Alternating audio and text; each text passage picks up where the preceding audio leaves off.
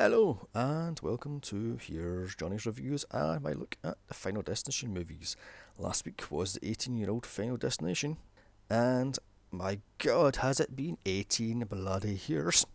This week is a daily double, both parts 2 and 3 in one mega podcast. And I find it funny how this is called Final Destination, yet there are 5 of these movies. I guess death isn't good at his job after all, coming out 15 years ago and 3 years after the first movie. That, by the way, the lead in the original is killed off screen in this by a falling brick to the head.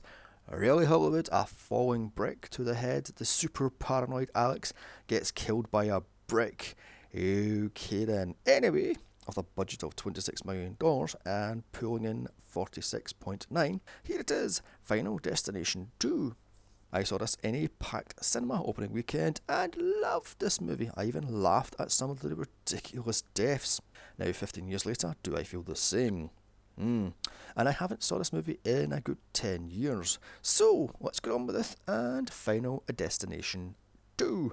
Starring Ali Latter, AJ Cook, Michael Landez, James Kirk, Keegan Connor Tracy, Jonathan Cherry, and of course Tony Todd. Directed by David Ellis. The plot: a teenage girl has a premonition of her death in a highway pileup. She stops this and saves a small group of people. However, death is stalking after them. Can she help them cheat death again, or are they all for his scythe even? So the movie opens up on a news report telling us it's 1 year since the events of the first movie and the crash of Flight 180. The camera pans around a bedroom as on a TV. The TV anchor man debates with a crackpot theorist about if death is an entity itself and is stalking you at every turn. The next day, we're introduced to our hero, Kimberly Corman, played by AJ Cook, of The Virgin Suicides, Wishmaster 3, True Calling, and Criminal Minds, as her father, played by Andrew Early, of the 50 Shades movies, fusses around her as she packs up her SUV for a trip to Daytona. Up walks her best friend, Shiana, played by Sarah Carter of Wishmaster 3, a series I may do soon, Skinwalkers, DOA, Dead or Alive, Falling Skies, and many other TV shows. She teases the dad about having whips and chains and all wants to go to Daytona for the boys, the sex, and the debauchery. With that, they drive off. As they do, the father notices a pool of transmission fluid coming from the SUV. Along the way, she picks up friend-zoned boys, Dano, played by Alejandro Rey of multiple TV shows, and Frankie, played by Sean Sipos of Lost Boys, The Tribe, movie I covered last year, check my archives, Texas Chainsaw, 3D, Vampire Diaries, and Melrose Place. Shock, horror, they're bloody stoners. Who would have thought that one in a teen horror movie? They're all stoners, because they're all teenagers and they're all stoners. That's how that works, doesn't it? Anyway, sitting on the off-ramp, a bag lady comes up to the SUV to beg for cans or money, and just before she does, the bag breaks, spilling the contents of the bag all over the highway, causing all in the SUV to laugh, all but Kim because she's a good girl. Driving down the highway, Dano sparks up because, of course, he does, as he can't go 5 minutes without having a bloody joint. Unfortunately, there's a cop car behind Kim, so he throws the joint out the window, which hits Kate's car, played by Keegan Connor Tracy of 40 Days and 40 Nights, White Noise, Once Upon a Time, and The Magicians, catching the dead leaves on a windscreen wipers on fire. However, one ounce of windscreen wiper fluid later, and the crewwoman continues on without missing a beat on her cell phone. Please don't talk and drive or text, tweet, Snapchat, Instagram, or whatever the fuck you do nowadays. Just concentrate on the bloody driving. As the cop car closes in on Kim, her engine warning light kicks in as Kim wants to pull over, but Shiana tells her just to drive on. And with that, her father calls her to tell her she's leaking transmission fluid. As in a white van, a heavily pregnant Isabella Hudson, played by Justina McLeod of 6 Feet Under, The Call, The Purge, Anarchy, Finds Creepers, and Jane the Virgin drives slowly and carefully as she rubs her bump. Up ahead of Kim is cokehead douchebag Roy, played by Jonathan Cherry of House of the Dead, Goon, and Wolf Cop, and of course the sequel, Another Wolf Cop, how original is that name, with his car pumping out black smoke from his exhaust pipe. Finally, in a cop car, we meet State Trooper Thomas Burke, played by Michael Landis of The New Adventures of Superman, Lois and Clark, Lakeview Terrace, 111111, and Burlesque, as he nervously drives behind an 18-wheeler loaded down with logs. One of the logs comes loose and several of them fall free, one smashing into the cop car and beheading Thomas immediately. Note, these are CGI logs, as the real ones wouldn't bounce right. This causes a biker to skid off his bike and be pinned by his bike to a log, the biker being Eugene Diggs, played by Terence Carson of U571. Multiple video games including God of War, he plays Kratos, and Star Wars Clone Wars. Rory flips his car multiple times and he is then T-boned by an 18-wheeler coming the other way. Kat smacks into a log, flips and gets crushed to death by her car.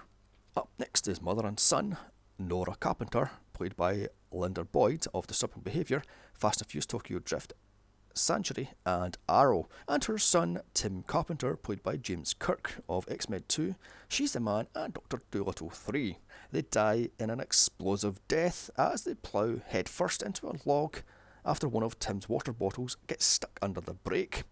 Kim's SUV flips multiple times, as up next for the chop is Evan Lewis, played by David Piocchio, I think that's pronouncing his name, of Disturbing Behaviour, I Always Know You Did Last Summer, Aliens vs Predator Requiem, and Goon, as his Trans Am ploughs into the now empty 18-wheeler trailer in a fiery explosion, yet somehow he survives, but is engulfed in flames, but is quickly killed by a on-fire 18-wheeler coming the other way, which takes out Kim. And wait, this trucker did not see this pile-up and multiple explosions, even though there's like 10 or 15 explosions. Okay then. This snaps Kim out of her daydream, seeing the bag lady. She stops the traffic, getting off the on-ramp, or off-ramp, the hell it is, saving them all from an explosive death, and spots the Mount Abraham School bus chanting "Pile up, pile up, pile up." These are the high school from the first movie. I also notice it's intersection 180 she stops at, as minutes later there's a crash. Trooper Burke tries to get her to move before this happens, but she refuses, saying there's going to be a huge pile-up. Seconds later, it actually happens, as Burke saves her from another 18-wheeler, which takes out her SUV and indeed her 3 friends. Mental note, avoid all 18-wheelers at all costs. As the camera spins for a good goddamn minute, and what was it with the spinning camera in the early noughties, Kim cries on Burke's shoulders, or into his arms even. At the station, the chief tells Burke these people are the luckiest people on the planet, as Evan won the lottery a day before. And note, this whole pile-up was based off a real pile-up that happened in real life in 2002 in Georgia, and I find this thing in very bad taste. In less than a year, they made a movie of the pile-up, really? In the waiting room, as the others impatiently wait for the release, Burke asks Kim how she knew what was going to happen, with her saying she felt unease, just like 1 year earlier, and Alex Browning and Flight 180. It's here. Burke tells him Claire Rivers, played by Ali Latter, is still alive, living in a padded cell in a nearby nut house. Notice how all the survivors have a horror director name, such as Mrs. Carpenter, just like in the original. Kim's dad shows up to take her home, and they're all released. Over coffee, Kim asks her dad if her mother had psychic powers. As she feels the survivors are still going to die, she has a feeling of dread and unease. First to die is a lottery winner, Evan, laden down by a useless technology, including an iMac. And by the way, he only won $250,000. How much is that going to last? I mean, he's buying iMacs and expensive jewellery and tag like that. Dear oh dear. And spot the doll with which he almost trips over with one eye. A hint to his death. He opens his door to his messy apartment and throws spaghetti out the window. And then he uses the same pan to cook with, and that is just disgusting. Spot the Hey written using fridge magnets as the H falls off and lands in his Chinese takeaway box. He then cakes the dirty pan in oil as Death windblows around his apartment. He throws fish fingers, that's fish sticks, in a frying pan and throws the takeaway box in the microwave.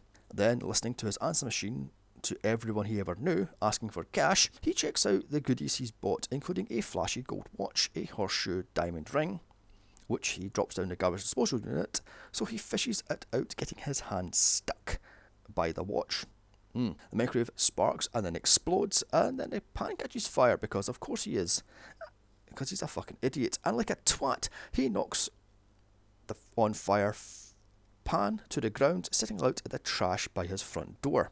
So, with the room on fire and him still stuck, he panics, yet he somehow gets loose and grabs a fire extinguisher to try to put it out, but it doesn't work because it's too hot for the fire extinguisher. So, he tries to jump out the window, but Death slams them all shut and locks them, so he smashes them and gets down the fire escape. However, the ladder sticks, so he jumps and slips on the pastor as the ladder slams into his eye in some terrible CGI. So, that night, Burke looks up Alex Browning, finding out he died a chump's death by a falling brick. Really? A falling brick? For God's sake. As on TV, all the survivors watch the same news report. Note, these are real anchor people from the real local TV shows. Then they all hear about Evan's death. Much later that night, Kim looks up Claire Rivers, and well, she's been ever since Alex's death, several months earlier. The next morning, she drives to see her, and a doctor tells her that she must hand over her belt, her watch, necklace, cell phone, etc. After going through the huge list of things that the uber paranoid Claire insists on handing over, she is allowed to see her going down a long corridor and getting flashbacks of the awful Halloween resurrection. Kim finally is shown Claire's white padded cell. So Claire went from power crazed to just crazy in a few months. Poetic justice. Kim tells her she saved people, but death is after them as one has died already. And Claire coldly tells her she put them on death's list. And note, Claire is supposed to be 19, but Ali Latter is 26, looking every bit of it. However, Kim points out she was supposed to die last, not first.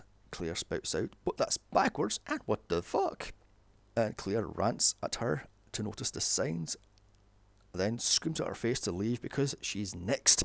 Burke shows up at Kim's house to tell her all the survivors are meeting at his house that night, as Kim has a vision of birds flying at a window, and cut to Tim's death at a dentist's office. The smug Molly's boy quips if he wakes up with his pants unbuttoned, he ain't paying.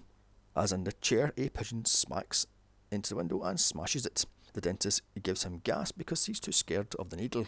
Meanwhile, in a waiting room, the fish tank is leaking and water is slowly approaching Nora, but she moves last second before it can electrocute her. Now gassed and having his mouth clamped open, Tim cannot move. The dentist leaves to deal with a pigeon that's smashed through the waiting room window. And why not have non-shatter safety glass? After all, he's a high-rise flat, you stupid twat. Oh wait a minute here, this is bad writing, so he has plain windows. Back with Tim, a rubber blowfish lands in his mouth from the mobile above the seat, because that's to calm down children apparently. Okay then. He slowly chokes on it. However, last minute, the dentist assistant takes it out of his mouth, as Tim's mother has caught the bird and has tossed it back out the window, I think. Outside, Tim chases the pigeons. This scares them. They all scatter. One flies into a camera operator, causing him to drop a sheet of glass, crushing Tim as flat as a pancake. I'm not going to lie here, in a cinema I laughed my ass off at this because this death is just simply ridiculous. Burke drives Kim home, and out of nowhere Claire shows up. How did she know where Kim lived, and why did she live in that house if she has been in it for months and is super paranoid? I'll tell you why. She's a power junkie and has missed getting off on the power Alex had and has now going to latch on to Kim. Claire takes him to meet Bloodworth, again played by Tony Todd, in a very Silence of the Lambs looking basement set. He roasts Evan's body in front of them, so no funeral for him then.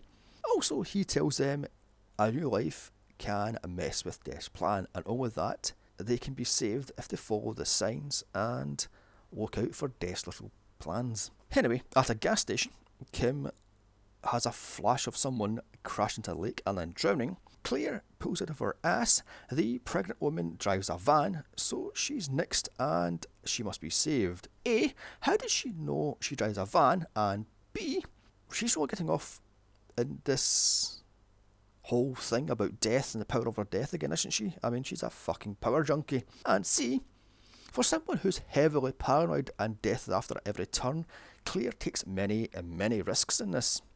Back at the station, Burke, Kim and Claire find out where Isabella stays, and he places an APB out on her and just leaves to go back to his flat. That night at Burke's flat, the survivors arrive, with cokehead Rory almost getting stuck in the lift doors. The survivors don't want to listen to Claire's bullshit or Kim's warnings as Kim hands out Nokia cell phones. Claire starts spouting out more bullshit. So much so, Eugene calls her out on this until he's almost beheaded by a flying canoe. Because Burke is an outdoorsman type. He has mountain bikes on the wall and a canoe stuck to his ceiling for some reason, and various other stuff. So Claire then tells them they're all staying in this flat for their own good, as later that night, Isabella is pulled over. Back at the flat, everyone has duct taped everything to everything else. Nora says she's ready to die and be with her boy. Eugene, still not believing, leaves with Nora. Cokehead sees a shadow of a man with hooks and they all scatter to save Nora. In the lift, Nora's hair gets stuck in a basket of hooked hands. Why the hell was a guy carrying a basket of hooked hands with him? Oh, for God's sake. And she panics after Burke phones her to warn about the hooked-handed man. Can we say Candyman? Nora, now free, has her head stuck in the lift doors and is getting hung. Claire and Kit show up to help her, but death has shot out the control panel, so the lift continues up and cuts her head clean off, right in front of Eugene. This freaks him out so much that he takes Burke's gun, holds him at gunpoint, and then points it at his head, pulling the trigger, but none of the bullets fire. Claire and a blood-soaked Kim beg to find Isabella. With that, they all pile into Kat's SUV. Is that smart? Really? All the survivors in one place at one time? That didn't bode well the first time. And head to the jail where Isabella is being held. And too bad, her water breaks, and she's rushed to the hospital by the lakeside. In Kat's SUV, all survivors tell their stories as to how they cheated death due to the events of the previous movie. And what does it all mean? Bad Hollywood hack rating, that's what. As Claire points out, this is Death doing a major clean sweep, as they all should have died a year ago if she didn't get off the bloody plane, because she's a power mad junkie. Anyway, with Isabella and a cop rushing to the hospital in her white van, Kat speeds down the road and almost crashes into the van. Swerving off the road, Kat crashes into a field and is pinned into her seat by a fencing post. The van spins off the road, stopping in a hedge. The cop tries to leave Isabella alone, but radios in after she goes into labour, and he radios in that the SUV has crashed at Route 180. Kat's SUV stops with a plastic pipe smashing through the back window, almost impaling Kat. Eugene has somehow been crushed in a lung or something like that, and is now dying, even though he was nowhere near the pipe. But anyway, Kat gets a farmhand to help her out of the SUV, however he can't move it, so he wanders off to get help. Cokehead saves him from getting run over by a bloody news van, which gets there in seconds by the way, which leaks petrol into the pipe stuck into Kat's SUV because it bumps over a rock and it's now emptying this petrol tank, and this is bloody ridiculous.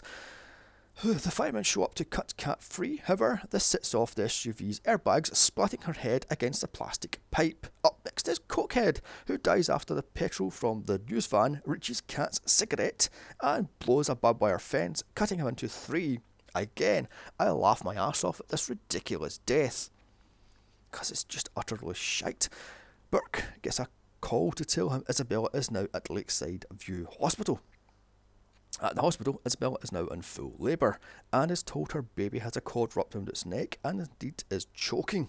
As on the road, Kim gets a flash of someone being choked. Eugene, who is now somehow alive, he died in the field. How the hell does he in the bloody thing alive? Oh God. In the same hospital as Isabella, he is stuck in bed with a ventilator, which death is now after him. As it slams shut the door, moves the bed, closes all the vents and releases gas into the room. It then pulls away the ventilator from the bed, turning it off. Also pulls away the emergency button because Death's a bastard apparently. Claire and Co arrive in the hospital to find some doctor that may or may not kill one of them. Anyway, that's unclear. Isabella gives birth as Eugene is all but dead as death has stretched his breathing tubes to the maximum. Suddenly, now the baby is born, Eugene's machine kicks in and he starts to breathe as normal. However, Kim gets a flash that Isabella would have been saved all along. Claire goes into Eugene's room to tell him it is all over. As she does, the gas mixes with the air and it causes an explosion to kill them both in a huge fireball. And how the hell does that one work? I mean, air and whatever. Kim tells Burke she must die to save him, so steals a van and drives into the lake. He dives in to save her, however, Death doesn't want the door to open and she dies. As she does, she has her life flash before her eyes, and then in the order which they would have and could have died in the pile-up, she's brought back to life by the doctor that could have, would have, should have killed her. God only knows I went cross-eyed here, because this movie is fucking ridiculous, especially this fucking hack ending, because surprise surprise, this thing had multiple reshoots and multiple rewrites because this movie sucks.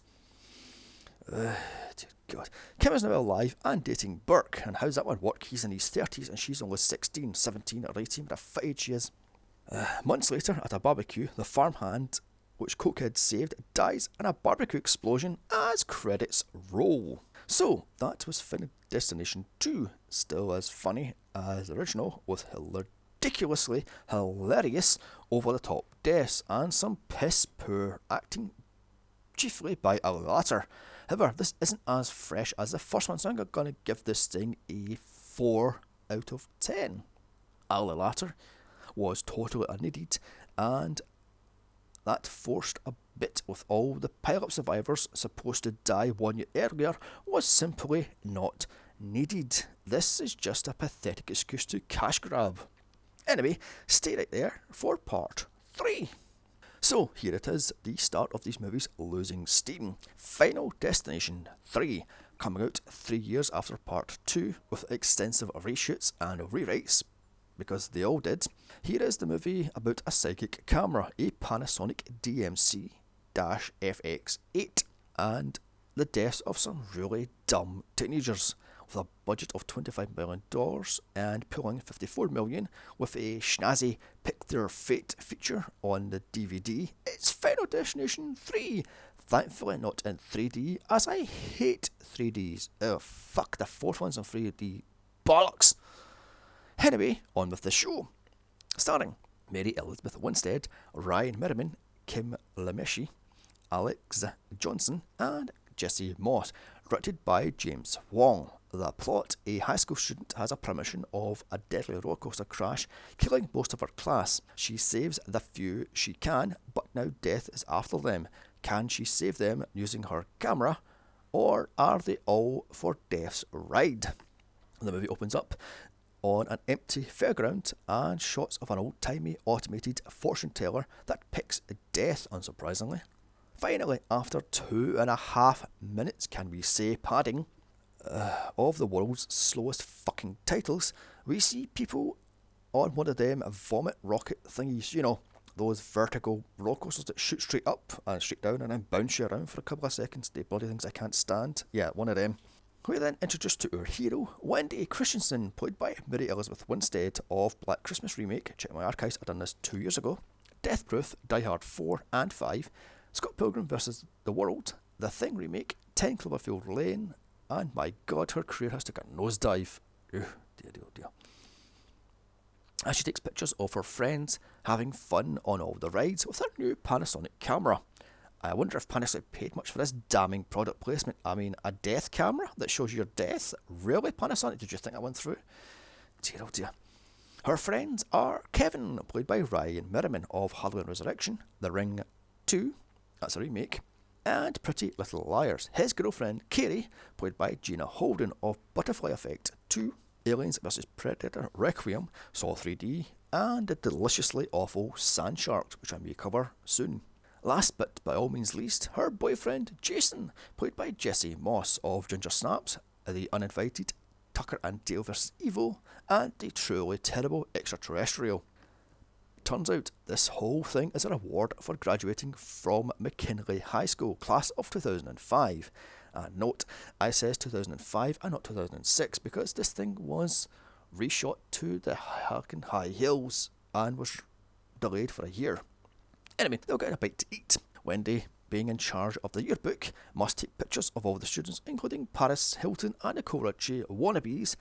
Ashley, played by Cheyenne Simmons of the It 1990, John Tucker Must Die, Good Luck Chuck, and See No Evil 2, and her BFF, Ashlyn, played by Crystal Lowe of Insomnia, Blacklist 2006, Wrong Turn 2, and Primeval TV show. Up walks Wendy's bratty little sister, Julie, played by Amanda Crew of Sex Drive, The Haunting in Connecticut, and Charlotte St. Cloud even. She's flanked by her posse, Perry, played by Maggie Ma, and Amber, played by Alexstasia Sanders. She's your typical bratty, spoiled little sister. Up next for the photo is Lewis, played by Texas Battle. Oh, really? Texas Battle? Oh, dear God. Of Wrong Turn 2, Dragon Ball Evolution, and of course, The Bold and the Beautiful, because he's a bloody TV actor and a bad one at that. He's your typical cocky, loudmouthed jock as he smashes the bell on the Test Your Strength machine 3 times in a row. And spot, or rather hear, Tony Todd's cameo as the voice of the Devil, as they all queue to ride the must-ride, The Devil's Flight. And note, this fairground and roller coaster is a real fairground at Playland in Vancouver, Canada, except some of the loops are added CG. Up walks sleazy Frankie Cheeks. Really? Frankie Cheeks was bent over taken? Oh, for God's sake. Played by Sam Easton of The Butterfly Effect, and that's it, with his digital camera annoying Ashley and Ashlyn, filming shots of their arse and asking them to flash their titties, because he's all about titties and flashing the arse, this sad perverted twat. You know, typical virgin, horny geek shit, as he's graduated 2 years earlier, the fucking perv. God, makes him, what, 20 and there's 18? Jesus, jinkies. So, the whole class pile onto the killer roller coaster, including ill at ease control freak Wendy. As in the queue also is Ern, played by Alex Johnson of So Weird and Instant Star, and multiple other TV shows, and Ian, played by Chris Lameshi of Ninja Snaps, My Little Eye, Frankenstein Theory, and multiple TV shows. They try to tell Wendy it's all perfectly safe and the roller coaster is perfectly fine. However, it doesn't work, as she still feels ill at ease and refuses to sit up front, so Kevin pulls out a coin to flip and he's stuck with her at the back. Frankie, ever a little creep pervert, runs in and sits behind Ashley and Ashlyn, forcing Wendy and Kevin to sit at the very back of the roller coaster. Frankie has his camera in hand, even though you're supposed to hand over all cameras and cell phones and to be stored away safely, not left in your bloody hand. As the roller coaster leaks fluid, a ride operator tells Wendy to hand over her camera. However, being a lazy ass teenager, he lets Kevin put it in his pockets because he's a fucking lazy teen. Kevin finds some gum on his seat, which Wendy laughs off, and they're off for the ride of their life, or in this case, afterlife. As the coaster rises, Wendy feels more and more at unease as Frankie pulls at his camera. So the ride then begins. And note, the cast had to ride this thing 26 times in one night to get these shots. Frankie has his camera knocked out of his hand and it wraps itself around the track. The cart then hits it and this loosens the already leaking pipe as it knocks the cart out of control. All the seats unlock and the wheels start to fly off because reasons. First to die is Jason and Carrie as their cart just flies off the track. Then the Ashlands are next, who die off screen, and so does Frankie. Up next is Lewis, who flies out of his seat but managed to hold on even after 3 corkscrews at top speed. Yeah, bullshit that one, but I don't give a fuck how strong and tough you are, you can't defy gravity. He finally lets go, but grabs onto Kevin, desperately trying to save himself, but he's let go and smacks at full speed into a post. This loosens up a pipe. The track comes undone, which causes the car to stop upside down for some reason. This takes out Ern and Ian as they can no longer hold on. Finally to die is Kevin as he tries to get back into his seat because he rocks this cart back and forth, which moves even though it has no wheels and has to go backwards at full speed. as I said, he's halved in two by the pipe that Lewis knocked over. This leaves Wendy all alone to die as a train falls off and she's splatted into the rails. This snaps out of her nightmare and she freaks the fuck out. Kevin leaves with Wendy as she's freaking out so much so the manager comes over to ask if she's okay. It's here she screams, "It's going to crash and I'm going to die!" This spot, of course, pisses off the cocky, annoying jock, and he starts a fight with Kevin for no fucking reason. Erin is somehow smacked in the face, and this pisses off Ian, who also starts a fight with Lewis. The Ashleys get off, along with the uber pervert Frankie, as the manager throws them all off. The ride starts and crashes, killing all on board. But wait, if this was all sparked off by Frankie dropping his camera, and he got off, how the fuck did this thing crash? Days, weeks or months later, it doesn't actually say, it shows Wendy tearfully looking at the class memorial of candles and flowers as Death Wind blows out a candle under glass. And how the hell does that one work? It's a sealed glass dome with a candle lit inside it. Okay then. Kevin sees her, but she runs off after dumping all her school stuff in the trash as she's leaving town to stay in New York. He chases after her and tries to get her to go to the graduation ceremony, but she's having none of it and coldly tells him if Jason and him weren't friends and Kerry and her weren't friends, they wouldn't even hang out together. She even tells him she doesn't even like him. So walking away in the pissing rain, everyone gives her a side eye, including her little sister. The Ashleys tried to be nice to her to invite her to a tanning bed session, but Wendy just balls up number and throws it in the trash, as the two Goffs, Ian and Erin, mock the Ashleys for being nice. Kevin tries again to reach out to Wendy by saying to her this all happened before someone had premonitions of death.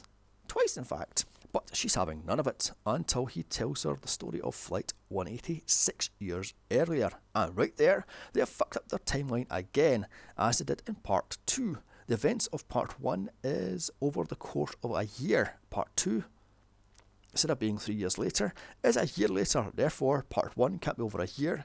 Now this is 6 years later. Okay then, this is all fucked up.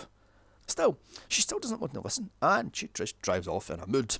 At the tanning beds is a toasted time for the Ashleys. Back with Wendy, packing up her stuff to leave town forever, Julie has a hissy fit at her for stealing her charm bracelet. And it's right here her control freak uber bitch sister, Wendy, breaks down in tears asking for help, saying she feels guilty over Jason's death months earlier. She even begs Julie to move with her to New York. Julie, feeling guilty, hands over the charm bracelet and just walks away. Wendy is about to hand over her magic death camera, but not before charging it and looking over the pictures she has saved on it. Back with the It Girls.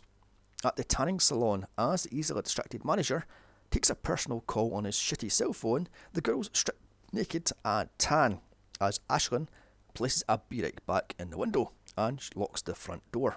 Wendy, crying over the pictures, feels Death Wind, so she downloads the pictures onto her iMac.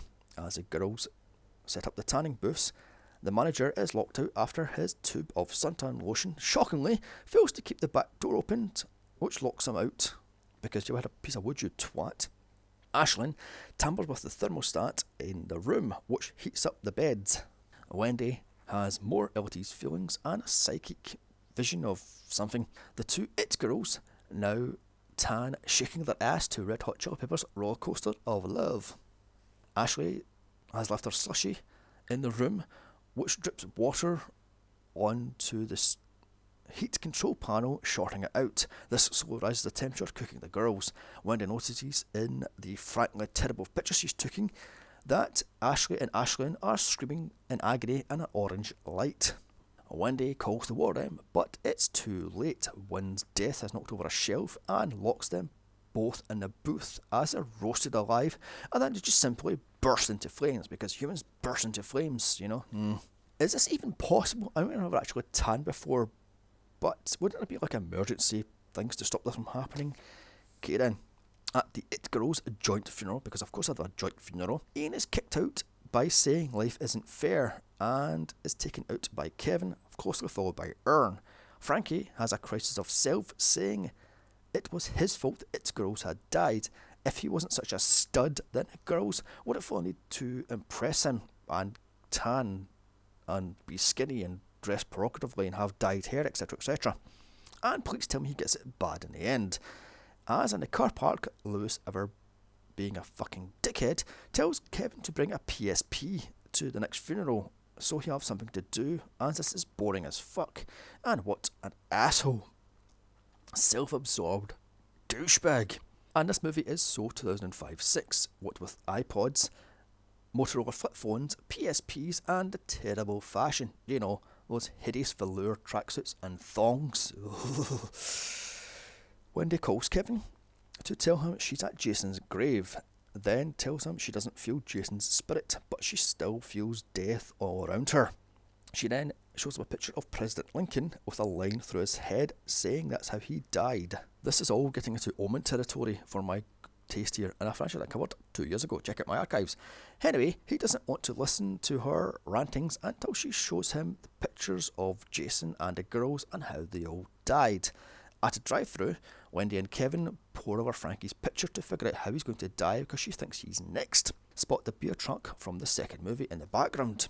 Said beer truck backs up too close and pins Wendy and Kevin to the drive-through wall as a delivery truck with no driver heads their way, ploughing through traffic, and yet it swerves to miss a car. Okay then. Kevin smashes the windshield just in the nick of time as the truck ploughs straight into the back of the pickup truck, sending his engine flying through, crushing the head of the driver ahead of them in the queue, which just so happens to be Frankie. Handy that, as he drops his ridiculous mudflap girl icon thing he won at the fair. At Wendy's, they pour over the pictures trying to find out who is next. Up next is Lewis, who is where else but in a bloody gym, you typical muscle-bound jock idiot. Wendy and Kevin show up, but of course he doesn't want to listen. By the way, he's 30, playing 18. What is it with Hollywood and not casting the age of the character? I mean, no wonder there's so much teen suicide in America as they see these well-built guys in their 20s and 30s playing teenagers. Also, while I'm at Hollywood, stop photoshopping every single photograph of near-perfect models, making them too goddamn motherfucking skinny. Keep fucking realism, Jesus Christ. Anyway, enough of the rant, on with the movie. As Lewis refuses to listen to Kevin, he rants and raves about how he's going to be the best American football player ever, working out fast and hard, as his other equally douchey teammates grunts and curses the rival team because it's all testosterone-fueled shite.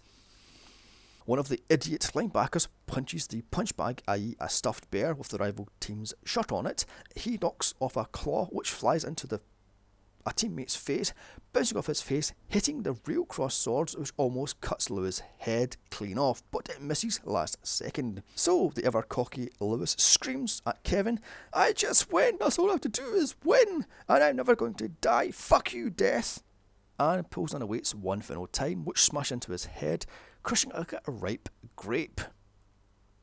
Up next to die is the Goffs. Wendy and Kevin head to the hardware store where they work at, as Ian uses a nail gun to kill pigeons. Ern, of course, doesn't want to listen, and Ian straight up starts to mock them as Wendy and Kevin try to warn them they are next. Wendy feels death's wind around her, even though every one of the fans in the store are turned off. And note, this is actually a real hardware store, and it's actually Chris Lamecchi driving the forklift truck, which took him 2 weeks to learn how to drive. So while cleaning up, Ian still refuses to listen, so Death sets up his death, first by spelling birdseed, then dropping a box of 9-inch nails, which loosens a chain, which somehow knocks the box of nails onto a neighbouring forklift, which starts up and knocks over blue fluid. As this is happening, Ian is playing with the buzzsaw.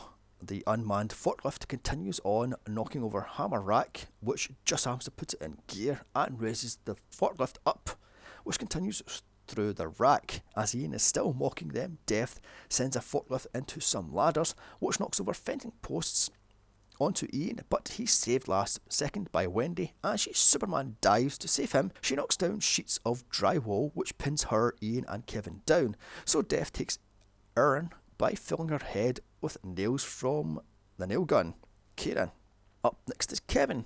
However, a mad and grief-stricken Ian is now stalking Wendy. At her home, Julie takes the good luck charm bracelet and heads on out. Wendy notices on one of the many pictures she's taken that a person wearing the charm bracelet is next.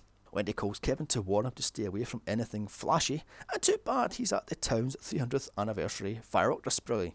Wendy races to save Kevin, however Ian is chasing her in his van. A now paranoid Kevin runs around to Fate trying to stop any and all fireworks from going off. Okay then. As Wendy has found Julie and her posse, Death wants his victim, so sets it all in motion, first knocking a cannonball loose, which moves the firework display trailer that spooks a horse with fireworks, which gets loose running wild. It drags Julie by the neck as its peg and rope came loose with the horse. Note, Amanda Crew actually broke her hand when the stunt went wrong, as the horse bolts. Once the cops have calmed it down, you actually hear her bone snapping in the movie. The horse bolts again as more fireworks goes off. However, Kevin saves her last minute by cutting the rope before she's dragged into a lawnmower. The horse isn't done yet, however, as it impales Perry with a flagpole, killing her dead. Up next is Kevin. However, Julia saves him from an exploding barbecue. Up walks Ian and follows him to the first aid tent, spouting out how Wendy is next. He then screams at her, she killed Erin, and he's not dying as it skipped him. He is invulnerable. As fireworks fill the air, Death has other plans. First knocking over the fireworks cannon, which somehow all miss Ian, even though they're about 30 feet in front of him. Ian has another rant saying he's invincible. The cherry picker then lands, flattening him like a pancake, and he dies, giving Wendy the finger. 5 months later, in a subway in New York, Death still wants Wendy as she's on train 081, which in a mirror is 180. The ever paranoid Wendy tries to leave the train, but can't as football fans pile in, and wouldn't you know, her little sister just so happens to be on board too. Also on the train is Kevin. Love, you are fucked! Because that's now 3 times all of the survivors been at one place at one time. Yeah, she's completely fucked. The train derails after a rat chews the wires. Kevin is sucked out and crushed by the train in the wall. Up next to die is Julia as she's sent flying into a pole. Finally, Wendy is run over by a subway train coming the other way, but oh no, it's another psychic flash, but it's all too late. Death is now in control and there's nothing she can do. Fade to black as credits roll. God, this is a long one. Whew. So that was Final Destination 3. The formula is wearing a bit thin now, and the death setups are becoming bloody too long and too ridiculous. There's just no fun left in this series anymore, and I just couldn't wait for this thing to end. This thing dragged, however. This is an hour and 28-minute movie, but it felt like a 2.5 hour movie. God, the filler, the bloody, oh my god. This thing is going to get a piss poor 2 out of 10. It is just dire. Unfortunately, Hollywood saw money and made part 4 in 3D, and how I hate 3D movies, especially mid-noughties 3D. Anyway, come back next week for the Final Destination in 3D, then the following week for Final Desperation 5. March is musicals such as Rocky Horror Picture Show and Little Shop of Horrors. April is adult animation such as South Park and Beavis and Butthead. So don't forget to leave a like, comment and subscribe. Also follow me on Twitter at Here's Johnny's Pod, or email me movie suggestions to here'sjohnny'sreviews@gmail.com. Check out my other horror franchise podcasts of Psycho, Blade, Underworld and more.